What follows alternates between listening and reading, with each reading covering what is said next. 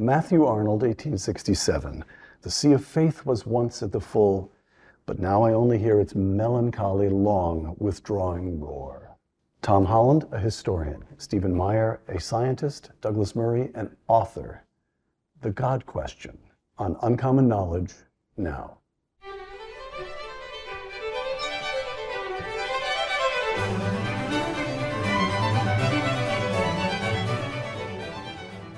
Welcome to Uncommon Knowledge. I'm Peter Robinson. Educated at Cambridge, Tom Holland is the author of many works of ancient history, including Rubicon, The Last Years of the Roman Republic, and Herodotus, The Histories, an original translation by a man who taught himself ancient Greek. I repeat, he taught himself ancient Greek. Tom Holland's most recent work, the 2019 volume, Dominion, The Making of the Western Mind, as the book is titled in Britain, or as the book is titled in the United States, Dominion, How the Christian Revolution Remade the World. Stephen Meyer holds a degree in geophysics and a degree from Cambridge in the philosophy of science. Now a fellow at the Discovery Institute, Dr. Meyer has published a number of books, including, just last year, Return of the God Hypothesis, 3 scientific discoveries that review the mind behind the universe. A graduate of Oxford, 2 Cambridge, 1 Oxford, actually 2 Oxford if you count me. A graduate of Oxford, the author, Douglas Murray, publishes regularly in The Spectator magazine. He too has published a number of books, including his 2017 bestseller, The Strange Death of Europe, Immigration, Identity, and Islam. Douglas Murray's most recent book, published this very year, The War on the West, How to Prevail in the Age of Unreason. Tom, Stephen, and Douglas, welcome. All right. In recent years, each of you has published work that establishes what? Not necessarily the truthfulness of any particular religious claims, but at least in our civilization, the size of those claims, the magnitude of those claims, the importance of the influence. So let's, a discussion in 2 parts. Let me ask you in part 1, each of you to discuss your work briefly, and then in part 2, you'll explain to me what it means. Tom Holland, from Dominion. I was once more than ready to accept Edward Gibbon's interpretation of the triumph of Christianity, Gibbon, the author of The Decline and Fall of the Roman Empire. Gibbon's interpretation that Christianity had ushered in an age, quoting Gibbon, an age of superstition and credulity. But the more years I spent immersed in the study of classical antiquity, the more alien I found it. Explain that. Well, when I was a child, I was raised Christian. I loved the Bible stories, but the truth was that I actually preferred the figures of the great empires. So I was on the side of Pharaoh rather than the children of Israel. I was on the side of Nebuchadnezzar rather than the Judeans. I was on the side of Pontius Pilate, I'm ashamed to say, rather than Jesus. So I identified very strongly with particularly the classical civilizations of Greece and Rome. And so when I grew up and left behind childish things, I nevertheless maintained my fascination with Greece and particularly with Rome. And those were the subjects of the first books that I wrote. But as I said in the passage that you just read, any sense I had that I was the heir of Greece or of Rome came under enormous strain, because while, say, the Romans were a very moral people, it became increasingly clear to me that that morality was something very, very unsettling. And the more I reflected on this, the more I kind of started thinking, well, what changed? Where do my instincts, where do my assumptions come from? And rather like someone, you've got an itch on your back and you're kind of trying to scratch it, and then finally I found it.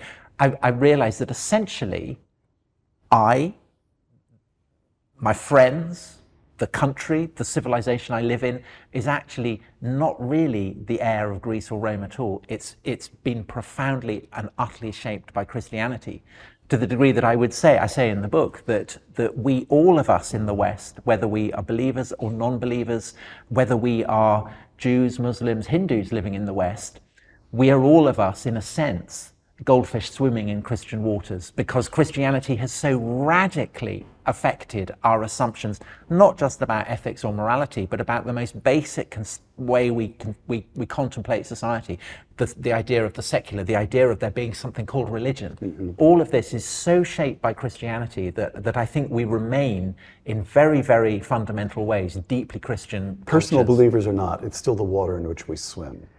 I think there's a case for saying that a logical endpoint of Christianity is a kind of atheism that has been very evangelical over the past few decades in the West. We'll come to that. Douglas, The War on the West. In considering the great cathedrals of Europe, you write, you could wonder whether the money used to build these structures was honestly acquired, or whether some portion was taken illegitimately. Rather a knavish thought, really, but still. You could do all these things and more, or you could stand back and admire the Sainte-Chapelle in Paris, the Cappella San Severo in Naples, the Duomo in Florence, just down the hill from where we're sitting now. Why should we not simply stand back and credit our good fortune to have inherited these things? These are a gift to all humankind, close quote. So the war on the West is, at least in part, a war on what? Do you want to say a Christian inheritance? How? Well, obviously the Christian inheritance is a huge part of it. I mean, as Tom Holland already said, what I regard as, Tom's a historian of the ancient world, and if I was to give myself a self-appointed title, I'd say I was a historian of the present. I mean, I'm trying to work out always in my books what's going on in our era. And one of the things that seems to me undeniable of the last 20 years, for instance, has been actually an attempt to deny what Tom proves in his book. We have wanted to show that we didn't need the Christian inheritance, even to say that it wasn't there, that we could get there through other ways, that the ancients were enough, or that the Enlightenment was enough. There was a sort of willed effort to not need Christianity. And I think there's an interesting question there of why. And there is an answer to that, which is something that's been posed and is known as Bokenforder's dilemma, which is, can a culture continue to exist if it has cut itself off from the thing which gave it birth? Now, the answer to that question may well be no. Could be yes. And the analogy I tend to use is maybe it's like sawing off the roots of a tree that you're sitting in. However, it means that there is a desire on the part of some people to say, actually, that's not the tree that we're on. I think Tom's work proves, of course it is. Of course we dream Christian dreams. We swim in Christian waters. We're Christian whether we like it or not. But nevertheless, it poses a big challenge because for what we now are, the moderns, we have this dilemma of our own. Does that mean in that case we have to go back to faith? For many people that's simply not possible, myself included. What happened in the 19th century happened. What happened in the 20th century happened. We are not where we were 300 years ago in terms of learning, or philosophy, or anything else. And what's more, there is this fear, and I'm sure this will come up at some point, there is a fear that whenever you credit this gap that exists today, people will say, well, in that case, believe. And yet, and that's, what, by the way, one of the assumptions that many people take away from Matthew Arnold's poem, which you started with, is the assumption, because, of course, Arnold talks about the long withdrawing roar. Yes. But many people have said since Arnold wrote that, but of course, the sea goes out and it can come back in again. Now, of course, Christian believers hope that's going to happen. And my stance is, we don't know. We don't know what it is we're going towards. Maybe we are in the position that people in the ancient world were when, in the end, people lost faith in the old gods. The temples were no longer visited. Something else took over. If you visit many churches in Europe, you can't help thinking that something like that must be underway at the moment. What do you do with these buildings in the center of all of our villages when nobody goes into them, other than as items of archaeological interest? So give me the name of the dilemma again. Bokenforder's dilemma is a distinguished German jurist of the late 20th century. I'm having trouble catching the name because there's a in the middle. All right. So what do you make of that dilemma? This notion that Douglas, the emptiness of the churches, we're shooting today, I should say, in Fiesole, Italy. I mispronounced that name every single time I said it when we recorded here 3 years ago. And it turns out we have Italian-speaking listeners. I've been corrected. You got corrected. Fiesole. Here's what I discovered walking around Florence. The place down the hill, the place is mobbed. But the churches are beautiful, and they're cool, and they're empty. Lovely place to go for a walk. What do you make of that? Well, I see the repudiation or the decline of institutional Christianity. The paradox is, my paradox, for what it's worth, is the Holland paradox. Is that in itself is an expression of the distinctive character of, let's call it Western Christianity, Latin Christianity. At the molten core of Christianity is the idea that you can be born again, that you can be washed in the baptismal waters and emerge a new being. And what happens very distinctively in the Latin West, in the 11th century through the 12th century, is that this paradigm is applied to the whole fabric of society. It becomes the ambition of radicals who seize control of the bishopric of Rome, the greatest see in the Latin world, that they will cleanse the whole of Christendom, that they will purge the radiant white robes of the church from the grubby, pouring hands of kings and emperors who also claim a stake in the dimension of the supernatural. And over the course of the Middle Ages, we see twin dimensions emerge. One of these dimensions is what, since the time of Augustine, has been described as the saeculum, which literally means the flux of time, people born on the flux of time heading towards oblivion. That is the fate of fallen mankind. How can mankind be redeemed from that? Well, it can be redeemed by the religio, the bond that can join us to the eternity of heaven. And that is what the church provides. So for the reformers, there are these twin dimensions of the saeculum and religio. And over the course of the Middle Ages and then into the Reformation and into the modern period, this emerges to become idea of the secular and then of there being something called religion. But what happens in the Middle Ages is that the kind of the lava of that initial rebellion, that initial process of reformatio, of reformation, calcifies. And the rebels of one age become the elites of another.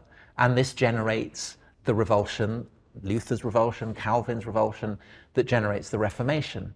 And in the Reformation, you see what early Christians had done towards the Roman world, the tearing down of idolatry, the banishing of superstition. Only now it is the Roman Church that is seen as something to be torn down. That is a kind of abiding Christian impulse. Moving into the Enlightenment, into the French Revolution, the Russian Revolution, you see exactly these same instincts, only now it's not just the Roman Church that is the target of this repudiation. It's the whole fabric of Christianity. But the instinct, the paradox, say, of the French Revolution is that when the revolutionaries are tearing down the privileges and the fabric of the churches. Renaming Notre Dame, what was it, a Temple of Justice? Temple of Reason. Temple of Reason, right. Yeah. They're doing it for deeply, deeply Christian reasons. And that's why, I said at the beginning of this, that there is, I think, a kind of inherent trend within Christianity that moves towards atheism, because, even before Christianity, the impulse of the Hebrew prophets is to condemn the gods of the Egyptians or the Babylonians as so much stock or stone, and tell people that there is no divine manifest in springs or on the top of hills. The reformers are doing that in the Reformation. Materialist scientists now are doing that.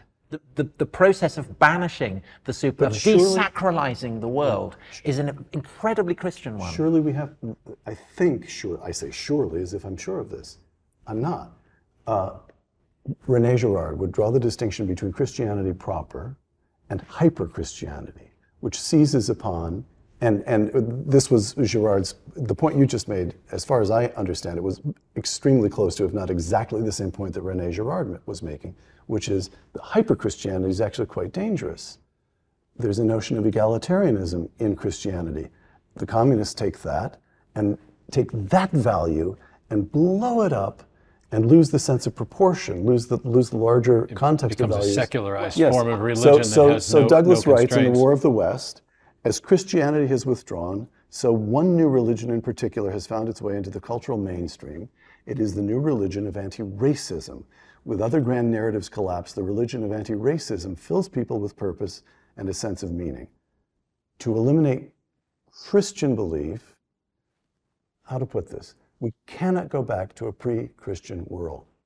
That at a minimum is, Tom's point is that at a very minimum. Well, right? we can though. We've tried it in certainly in Europe with fascism.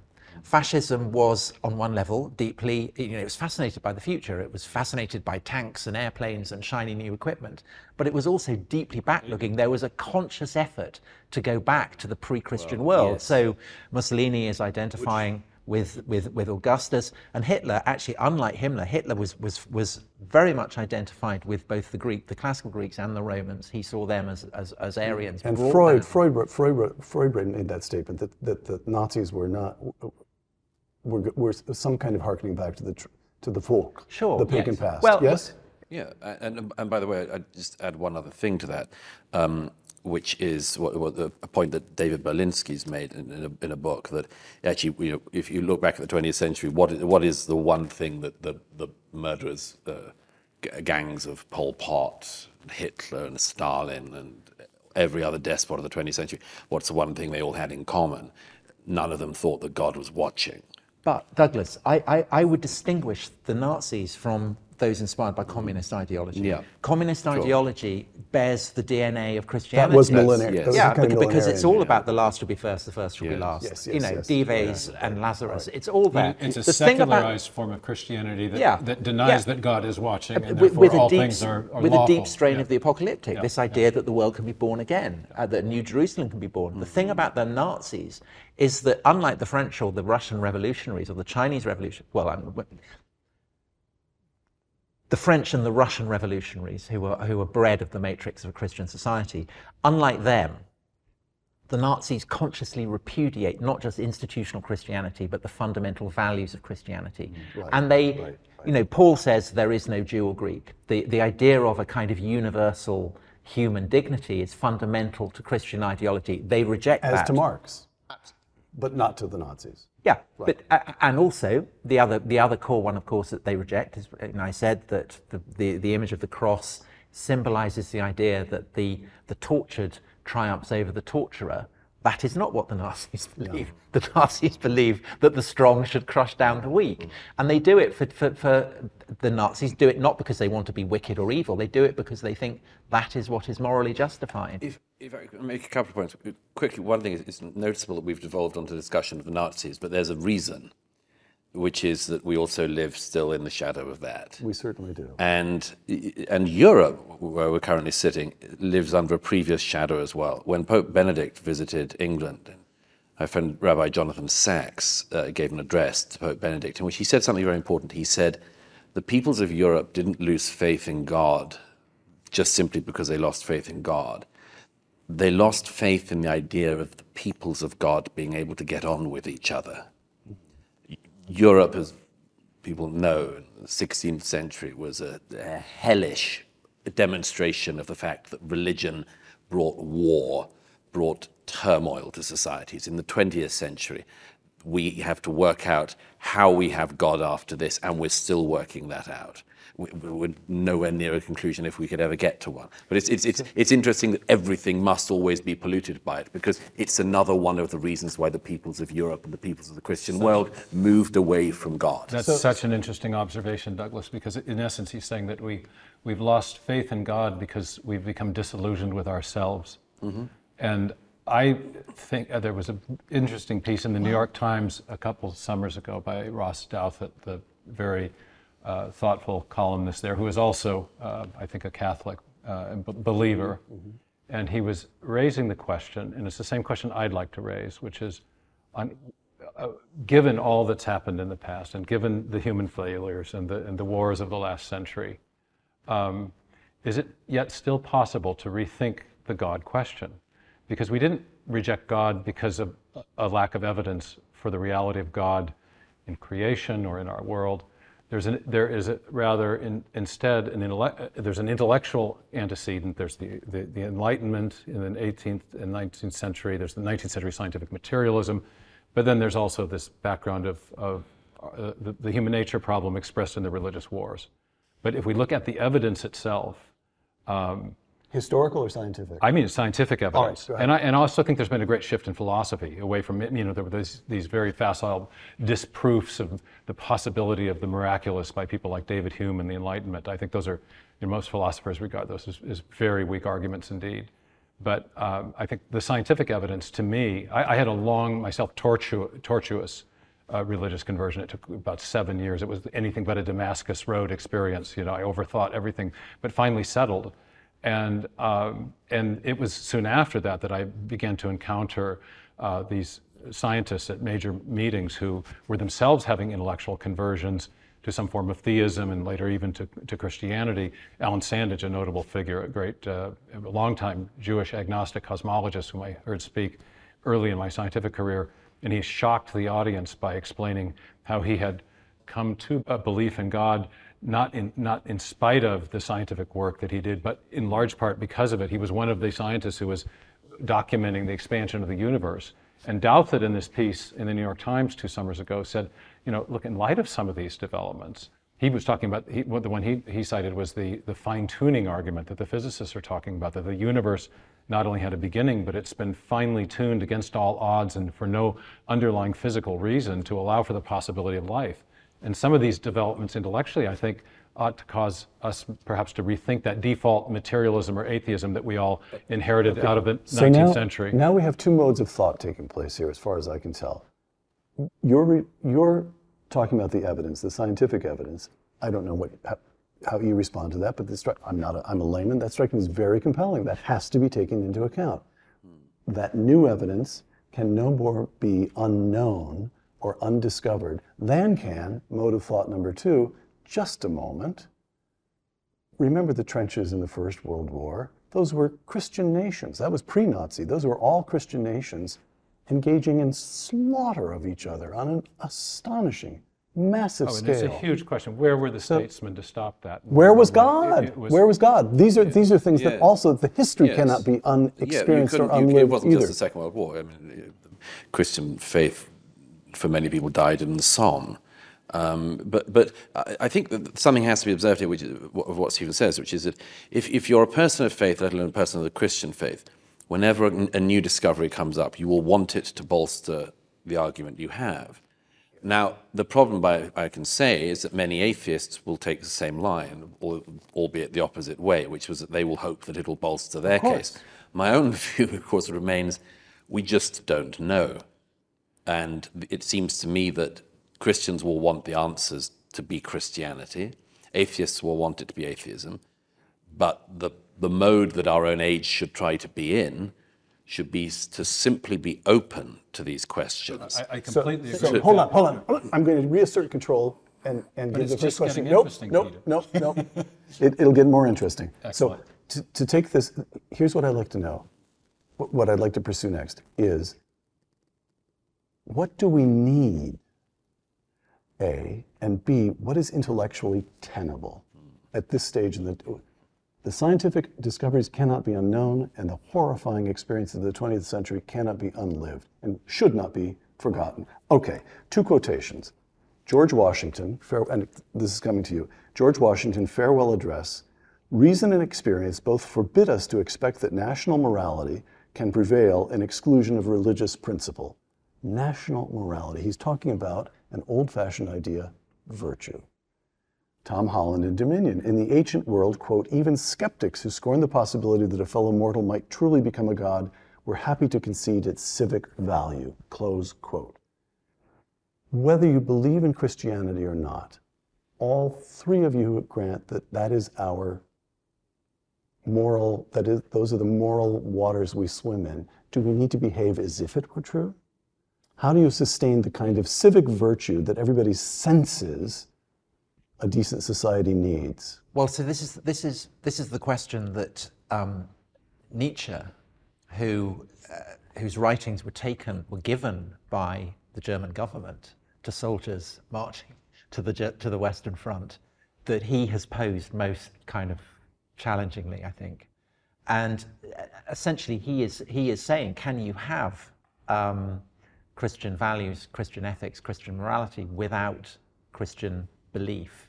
And his take, which has been very, very influential on me, is that communists, socialists, liberals, Nietzsche was particularly contemptuous of the English-speaking brand of liberalism, are essentially Christians manqué. They think that they have cast off Christianity, but they haven't really.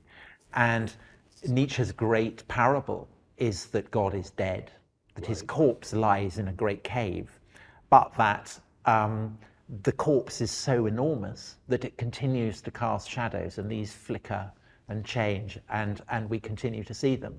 But that in the long run, this will generate convulsive process of change. And to be honest, that prophecy came true in the Third Reich. It came true much faster than he thought. And I think the shock of that was so great for us that in a way, Nazism served to create a new mythology. So if you like, the shadow that is flickering on our current cave is actually the shadow of God that's flickering on the shadow of flickering on the cave is a Nazi one. And rather than the devil, now we have Hitler. Rather than hell, we have Auschwitz. And that is why we are so haunted by the Nazis. That's why Douglas said, I can't believe we got onto the Nazis already. But I mean, we're bound to, because I think before the Third Reich, people, even if they weren't Christian, they would accept Christ as the kind of the moral exemplar, and they would say, what would Jesus do? I think by and large people now say, what would Hitler do, and do the opposite. And people accuse, the joke, you go on social media, within 3 seconds people will accuse you of being a Nazi. This is the kind of the great joke. But it's similar to the readiness that people in earlier ages might have said, to accuse people of being in hock with the devil or whatever. But we fear and dread and loathe the Nazis for deeply, deeply Christian reasons. Because the question that none of us ever really pause to think is, well, what was so wrong with what the Nazis said? What's so wrong with being racist? What's so wrong with trampling down the weak? By the way, our friend David Berlinski says the Holocaust was like the crucifixion. It was an event that changed everything. Yes. Which is fair. Of course. I mean, in Celan's most famous poem, there's a terrible line, remember, Tod ist ein Meister auf Deutschland. Death is a master from Germany. All right, so back to, while I've got these two Englishmen all around this, so Charles, King Charles, gives a speech. Douglas is now an American. I'm not an American, I reside. You reside in America. You reside in America. I pass. Englishman in New York. You don't pass for 1 second. You don't pass for 1 second. Charles, King Charles, it is the year 2022, and the evening his mother dies, the evening of the day on which he has become king, he gives an address to the nation in which he speaks about the special relationship of the crown to the Church of England, in which his own faith resides. The role and the duties of monarchy also remain, as does the sovereign's particular relationship and responsibility towards the Church of England, the church in which my own faith is so deeply rooted. This is what? A hopeless anachronism? Useful to the nation to continue some sense of continuity with the English Christian inheritance? What do you do with this? If I could try to tie that up with what you said earlier, but of course Thomas Jefferson took the view that the civic virtues of Christianity were such that you could pretend to do it effectively, even if you didn't do the believing. And there's an interesting, there are people who believe in belief. I might be one of them. It's something that people can do. It's a good thing. It's all the data. Not a crazy position. All the data shows that you're going to be happier if you're a believer, and much more. In Britain, the established church has a very distinctive function, which is to effectively own, rein in. How would you put it? somehow enthusiasm. temper the enthusiasm of religion, contain it within the state. It was a very important statement that he made. King Charles had in the 1990s toyed with this idea that he would, rather than take the title Defender of the Faith, would somehow be Defender of Faith. Right. And this is interesting because, of course, our own age has got a lot of sort of syncretic religion running through it, hybrids of bits of Christianity, a bit of Buddhism, usually a bit of quite a large bit of Buddhism, and there was a sort of idea maybe he's going to do that. In which case, several things, including the established church, would have actually been in serious trouble. Right. He resisted that. He did a thing I think which is correct, is to say, no, this is one of the titles I've inherited, and I'm the defender of the faith, and that's just what we've inherited in England, in Britain. Okay. I mean, just specifically on the mystery of royalty and Christianity, I think that one of the problems for institutional Christianity, for the churches, is that in a way they've been too successful, that their teachings have, in a sense, been nationalized. So particularly in European countries, perhaps more than the United States, but still in the United States, education, health, all these kind of things that previously were the responsibility of churches have now, they've been secularized. And in a sense, the church itself has been secularized. It's the instinct, I think, of certainly in a national church like the Church of England, of many of the priests, is to identify with the kind of the preponderant ideology of the age, which is a secular one.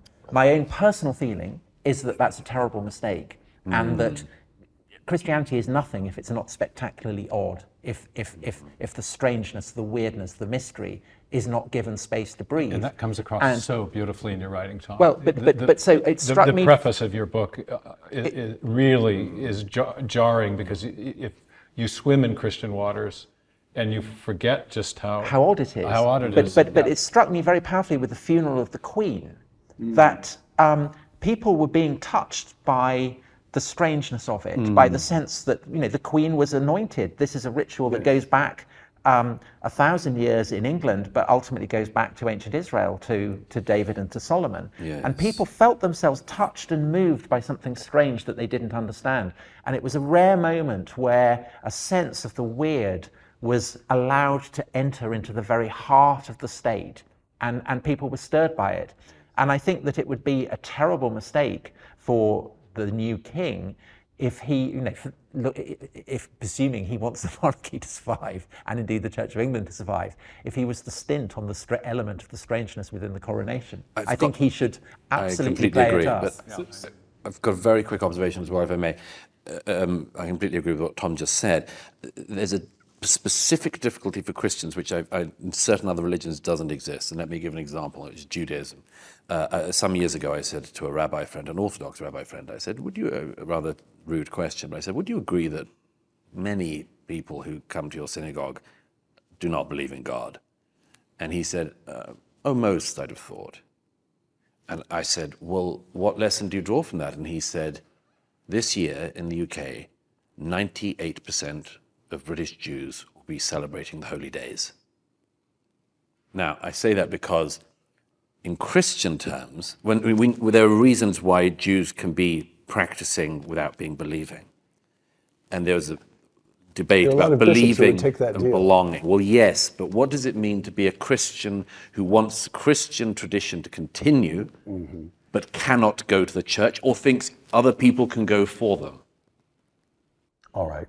Well, this is what I appreciate about these two gentlemen so much, is that they both have this deep appreciation of the importance of Christianity and genuine belief in God. And at least in Douglas's case, can't quite get themselves over the line to belief. I don't quite know where Tom stands on that, but I'm used to engaging these very angry atheists who hate Christianity and hate belief in God.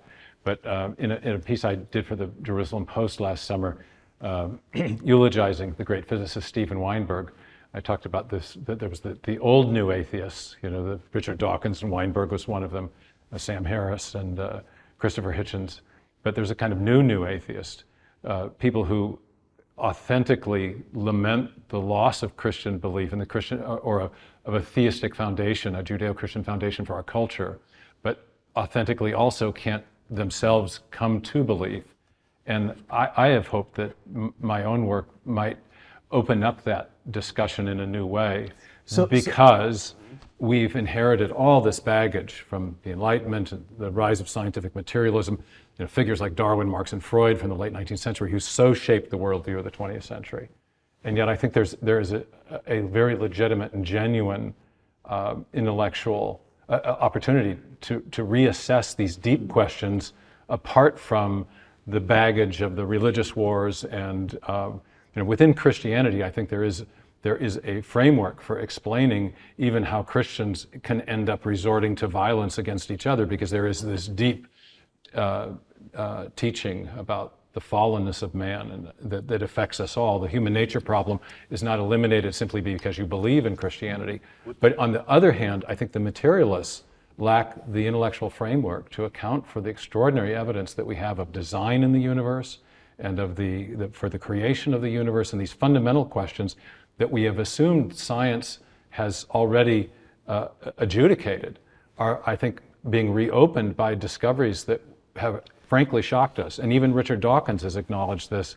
Last summer he talked about he was knocked sideways with wonder at the discovery of the digital signal, or the digital processing of information inside cells. It was not anything he expected from his blind, pitiless processes. Stephen, let me hit you. Yeah. And I do mean to hurl it at you. Excellent. With a passage from St. Paul. This is 1 Corinthians 15.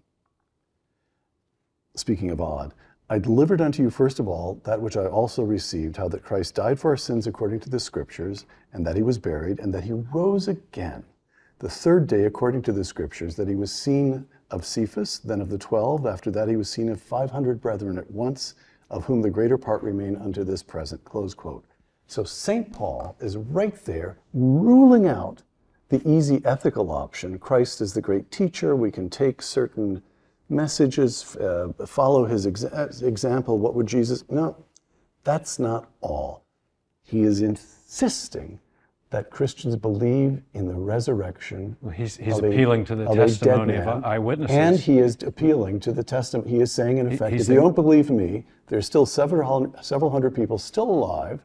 He's appealing to the testimony that had the greatest weight in Roman law and still has the greatest weight in our law, which is eyewitness testimony. He's appealing to what we would call today an empirical basis for faith. Okay. And we have ruled that possibility out largely because of developments in Enlightenment philosophy, the secular Enlightenment philosophy, people like Hume who said that miracles were impossible, and because of developments in the 19th century in science which suggested that God did not exist, the rise of materialism.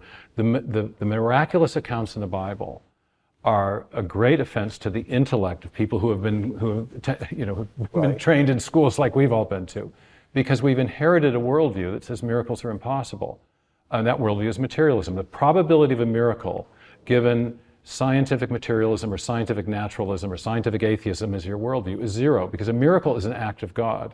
If God does not exist, there's no possibility of a miracle. And then when you read those the documents of the Tanakh, the Hebrew Bible, and the New Testament, you necessarily have to simply deduce that the events that are recorded could not possibly have happened because miracles are impossible and there is no God to exist. Right. But if there is now a case, and I don't think there's ever not been a case for the reality of God, but I think the case has gotten so strong, and scientific atheism has become itself so weird in opposing it. We now have the multiverse hypothesis as an alternative to the evidence of design we have in the fine-tuning. My main work has been about the evidence of design at the foundation of life in biology, the digital code that's in the DNA. And to explain that, the chemical evolutionary theorists and secular evolutionary biologists have not come up with an evolutionary account of the origin of information. Some of them are now talking about the information coming from a space alien, the so-called panspermia hypothesis. And so you're getting this very strange way in which it's now scientific atheism that is engaging in the formulation of ever more epicycles of strange hypotheses. So your point is... My point is the belief in theism is, again, credible. Let me frame it up. Yeah. Your point is that Big Bang, the discovery of fine-tuning, the discovery of unbelievably complex code, even in the simplest forms of life, that makes a belief in resurrection, Orthodox Christianity, intellectually respectable. It makes a belief in theism very credible, and that changes the prior probability, as the philosophers would say, of a miracle. And that means you have to reassess those biblical texts on straight-up historical grounds without having a presupposition that precludes the possibility that there is historical support for the events recorded therein. Do you buy any of this? Well, what I would say, to slightly spin what Stephen's saying in a different way, All right. is that it's not as though secular liberals, whether they're atheist, agnostic, or whatever, aren't equally capable of believing weird, mad things.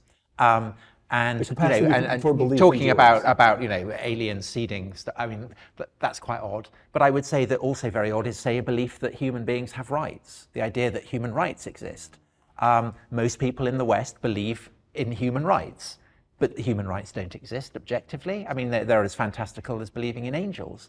And they have a very specific, their origins are very specifically rooted in Christian theology. It's formulated by the lawyers who are, in the wake of the great revolution of the 11th and 12th century, are trying to construct a fabric of framework of law for the Christian people. And they look to the scriptures and they see that Christ teaches that those who are rich should give shelter and food and water and clothing to the poor, and they deduce from that the instinct that the poor therefore have rights to these things. And this sets in train this incredibly fertile notion that human beings have rights. Now, people today are very reluctant to face up to the idea that this is a very culturally contingent idea rooted in Christian theology, medieval Catholic theology.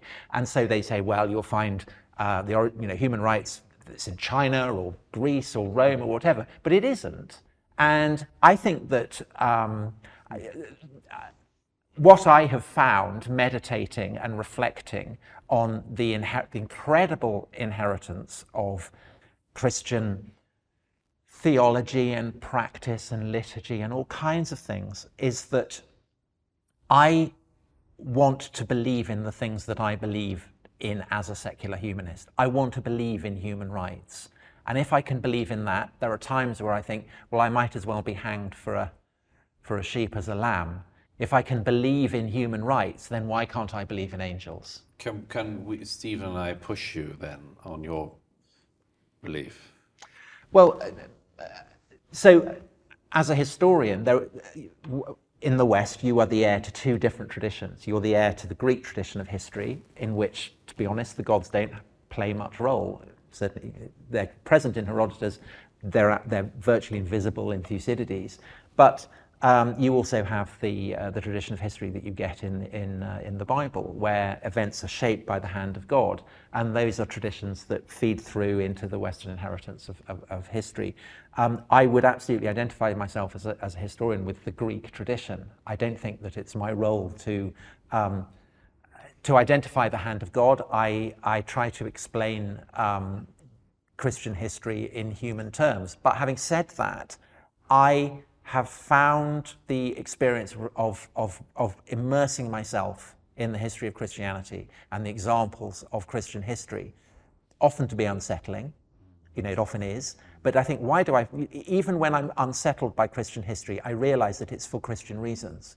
If I'm unsettled by the Inquisition, it's because they are killing innocent. It's powerful people killing an innocent person. And why am I revolted by that? The cruelty of the ancient world. The Greco-Romans would not have worried about those same types of events in the way we do. As Dostoevsky, in his great story about the Inquisitor, Christ. If you as an atheist are enshrine the Inquisition as a model of something horrific, it's for Christian reasons. It's because you are shaped by a culture that has had an innocent person put to death by a state apparatus. Okay, at the but heart. Tom, can I so, just... Yes, yes.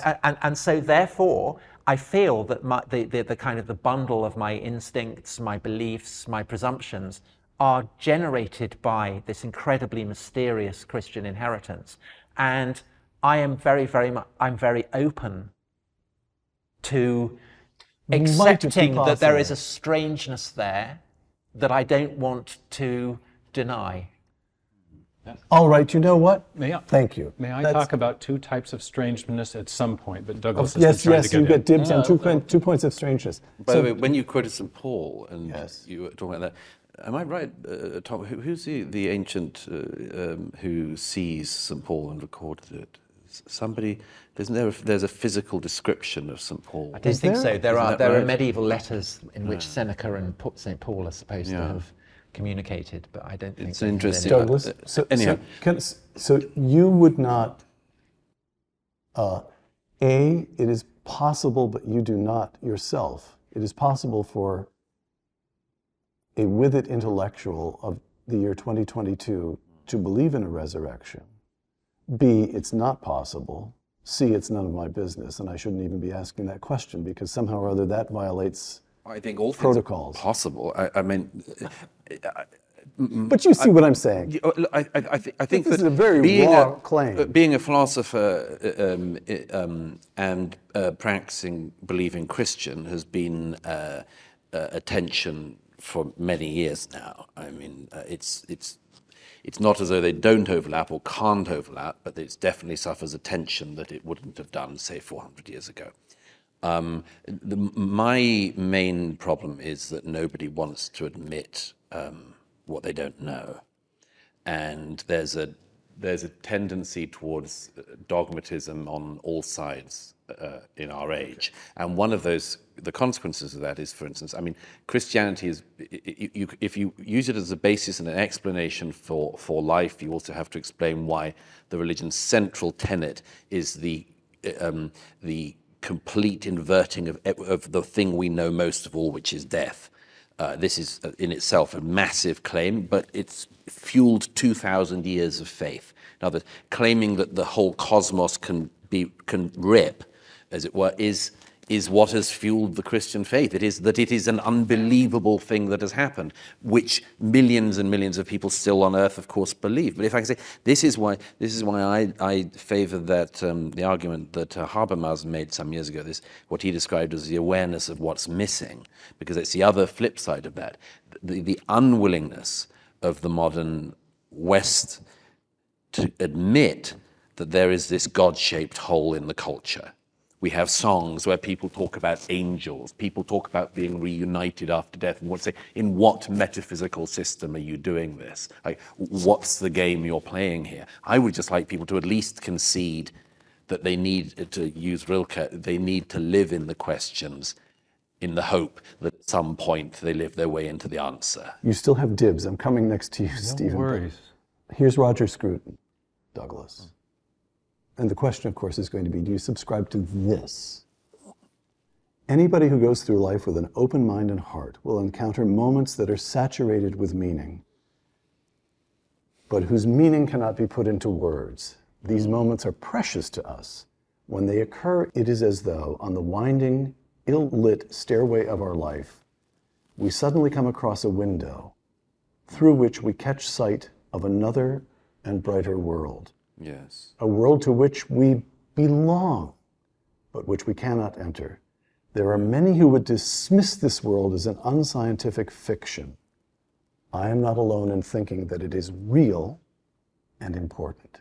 You could sign your name to that, couldn't you? I actually have the volume of essays that appears in as a preface, Which you know introduction by me. And you know perfectly well that's exactly where Yes. I found it. I think it's a beautiful expression of something that Roger intuited, and so do I. It is. And that is deeply Christian, isn't it? Well, I Not think explicitly, or- I think it's somebody feeling that there is a nymph in a stream in Greece in the 5th century would probably say Thought something I the same. had Holland corralled at last, and now he's off on nymphs. Go ahead. Well, here's what I'd say about it. Is that there, Roger is referring to a very important instinct, which is the thing that should always jolt a true atheist, which is that everybody in their lives will experience moments of awesome feeling of some kind, transcendence. It might happen with seeing a person. It might feel in eros. It might be in human love. It might be in a place, in a building. It might just be waking up in the morning. Everybody at some point in their life has to contend with this question of what is this thing that I feel to be true and cannot reach. Christians would obviously say it's the Christian God. I think the rest of us have to say, we'll live in the question. Stephen, speaking of questions. Well, a couple things. The arguments that first persuaded me of theism were actually philosophical arguments.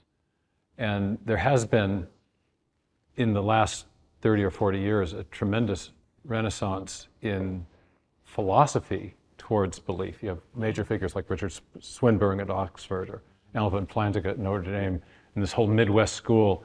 So there are plenty of philosophers who now are very convinced theists, whether they be Christians or Jews or something else.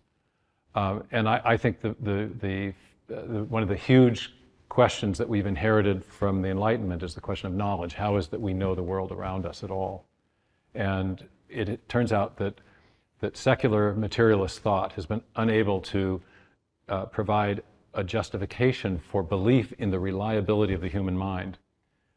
And that has led to this radical relativism that has expressed itself both philosophically and in the culture. And one of the best reasons to believe in the reliability of the mind, which was one of the reasons that led to the scientific revolution, was that our minds are made in the image of God, who is a rational creator, who has endowed the physical world with a kind of order and rationality that we can perceive because there's a principle of correspondence between the way he made our minds and our ability to perceive the reason and the order and the design that he put into nature. This was the key idea of intelligibility that inspired much of the scientific revolution. And so the problem of knowledge, I think, is solved elegantly by the presupposition of theism. So there's an argument. The argument that persuaded me was sometimes called the argument from epistemological necessity. St. Augustine put it this way: we believe in order to know. If you believe first in the existence of a creator who made our minds as a reliable instrument to know the world that he made, we also then can have confidence in our ability to know things. And this was the basis of the scientific revolution. So I think philosophically, there just as there is scientifically, I think, movement back towards a theistic position, I think that same thing is happening in science. In philosophy. In philosophy, right, yes. Right. Now, I take very seriously what Douglas said earlier about the problem of confirmation bias, that we all want to believe the thing that confirms the beliefs that we already have. There is a way, I think one of the benefits of philosophical training is that it allows the assessment of arguments irrespective of the motives of the arguer. And I accept that there is a motive on behalf of believers, of Christian and other theistic believers, to believe in God because it helps answer some of those existential questions, and it gives us a hope for the afterlife. We all want that. On the other hand, there's also a motive that's been often pointed out for people who don't believe, because not believing in God also releases us from a sense of moral accountability to a higher authority, and we'd all like to be autonomous at some points in our lives at least. Now, I think ultimately those two things are a wash and should be treated as a wash. We should set those motives aside and try to assess the case for or against a transcendent deity based on the evidence and based on some very fundamental philosophical arguments. That's what I attempt to do in the book, Return to the God Hypothesis. I think there are a lot of people who are in the field of philosophy of science, epistemology, who are really wrestling with these deep questions at that level and trying to extricate them from both the cultural baggage and the intellectual baggage of the last few centuries, and to reassess the God question afresh in light of evidence and apart from some of these things that are not strictly speaking evidential matters or matters of reason, but rather of cultural baggage. If I was a militant atheist, I would want to push back against Stephen and his colleagues by saying, even if you find what you think you're looking for, it doesn't necessarily mean the Christian God. You might, and this would seem to me to quite. But if I was in Stephen's position, But that's a separate show. If I was in Stephen's position and leaning on the secular atheists, I think the thing I would be asking them is, there is a modern understanding of yourself that doesn't ring true with your feeling of yourself. So, for instance, we don't Feeling in like the scrutiny our sense of ourselves. And now Tom might argue this is because we've just inherited this from Christianity, but...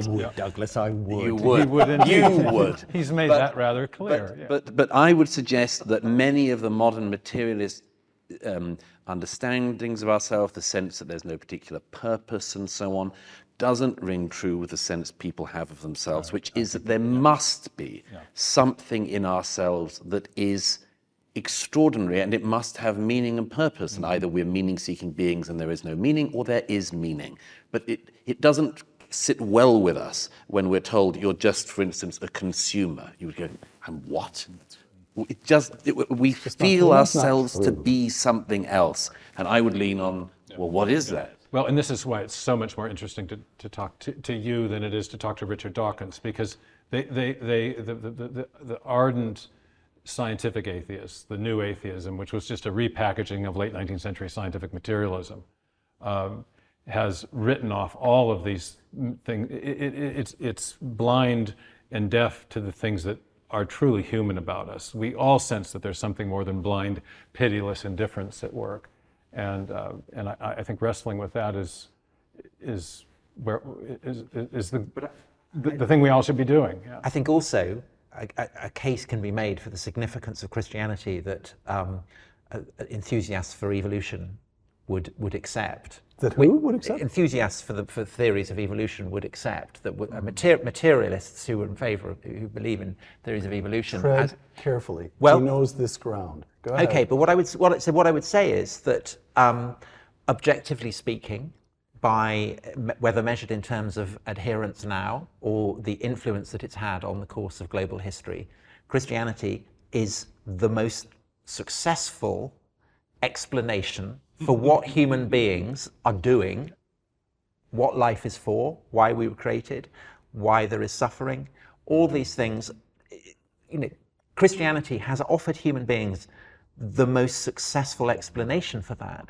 But you and at the very least, I want to hear you say yes, and I think it may be true. But you won't. Well, if you know, I mean, on the materialist level, you might say, well, it's an adaptive strategy, and therefore, based on the terms of how successful it's been, it's certainly worth considering. You could frame it that way, Tom. You could frame it that way. It's certainly worth considering. But I consider that a triumph to get you there. No, that was well said, and you could frame it as a successful adaptive strategy, or if you look at it philosophically, you could say that the Christian world and life view has a comprehensive explanatory power, both about human failing and about the evidence for the reality of God, that is unique, and I think that's a reason to believe it. You get a word, and then I want to close us by going back to Matthew Arnold, if I may. Is that fair? Just a very quick observation, which I do think we need to acknowledge, which is we are talking, of course, about the West and Western faith at the moment.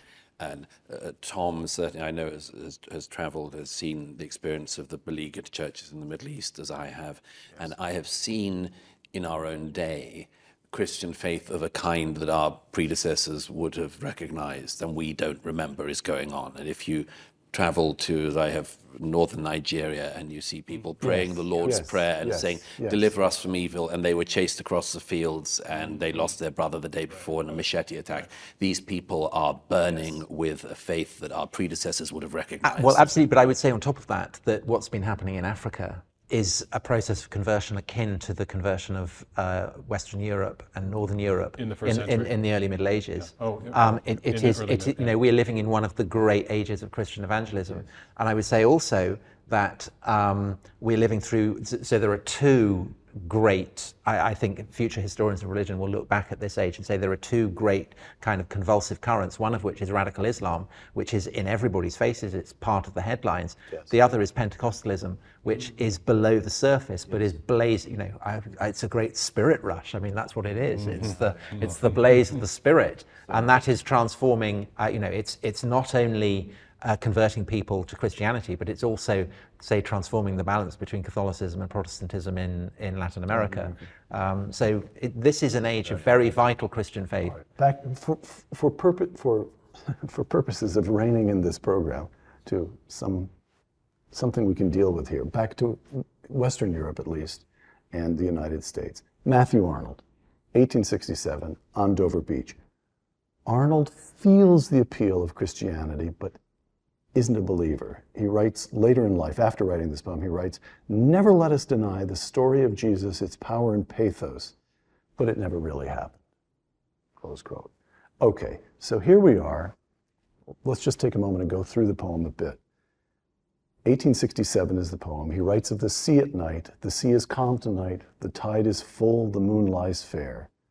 He can see the white cliffs of England. He can see the lights glimmering on the French coast. He can hear the roar of the waves. "The sea of faith was once too at the full, but now I only hear its melancholy long withdrawing roar. Faith ebbing away." Now listen to this closing passage. I think it speaks to a great deal that we've discussed here. "Ah, love, let us be true to one another." So there's some hope of dignity and nobility and human love, even in this world from which faith has withdrawn. But then he continues, "For the world which seems to lie before us like a land of dreams, so various, so beautiful, so new, hath really neither joy, nor love, nor light, nor certitude, nor peace, nor help for pain. And here we are as on a darkling plain, swept with confused alarms of struggle and flight." Have you ever heard a better description of social media? Swept with confused alarms of struggle and flight, where ignorant armies clash by night. Okay. So what do you make of this? Is that a fair description of where we stand now, where you think we stand now, that we're forced to look? No. No, not at all. I mean, we remain the heirs of the Christian way of understanding social fabric, our social responsibilities. They may be without the frameworks of overt Christian belief, without the familiarity with the scriptures, without church practice that had structured these patterns of belief in earlier ages. They may be going off slaloming off in all kinds of strange directions and ways and mutating, but they remain. The West remains a civilization with deeply held moral principles, and so I would not categorize us as ignorant armies clashing by night. The tide of faith is coming back in, or he was wrong, and it never really went out.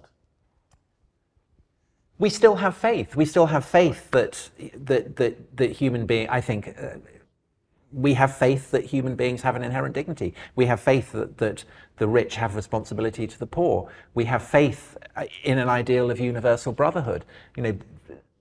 They come under strain, but the animating principles that govern liberal society in both Western Europe and North America seem to me profoundly Christian still. That doesn't necessarily depend on believing that the Lord Jesus Christ rose from the dead, but they remain deeply held beliefs, I think. I come to you last. I wonder if that Douglas could go last, but I agree with Tom about the inheritance of Christian principles and sensibilities, but I think there's something inherently unstable and even dangerous about merely affirming the ethical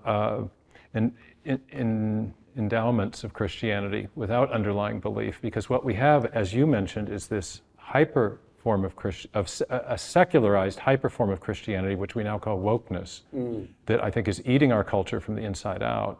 And it does not have within it the kind of inherent moral constraints that Christianity Also, no capacity for forgiveness. No capacity for forgiveness. A very different doctrine of original sin. It's selective. It assigns And original, no mercy. It assigns original sin by group rather than forcing us all to acknowledge that we're fallen and come short. And so I think there is, and it has a revolutionary impulse, which it cannot be fully satisfied, much as in the French Revolution. So I think these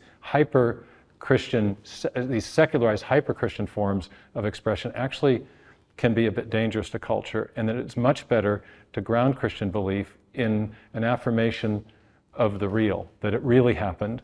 In other words, that real belief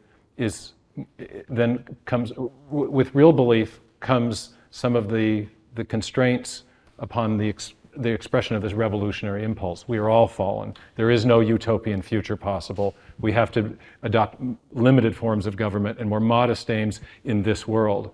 And I think that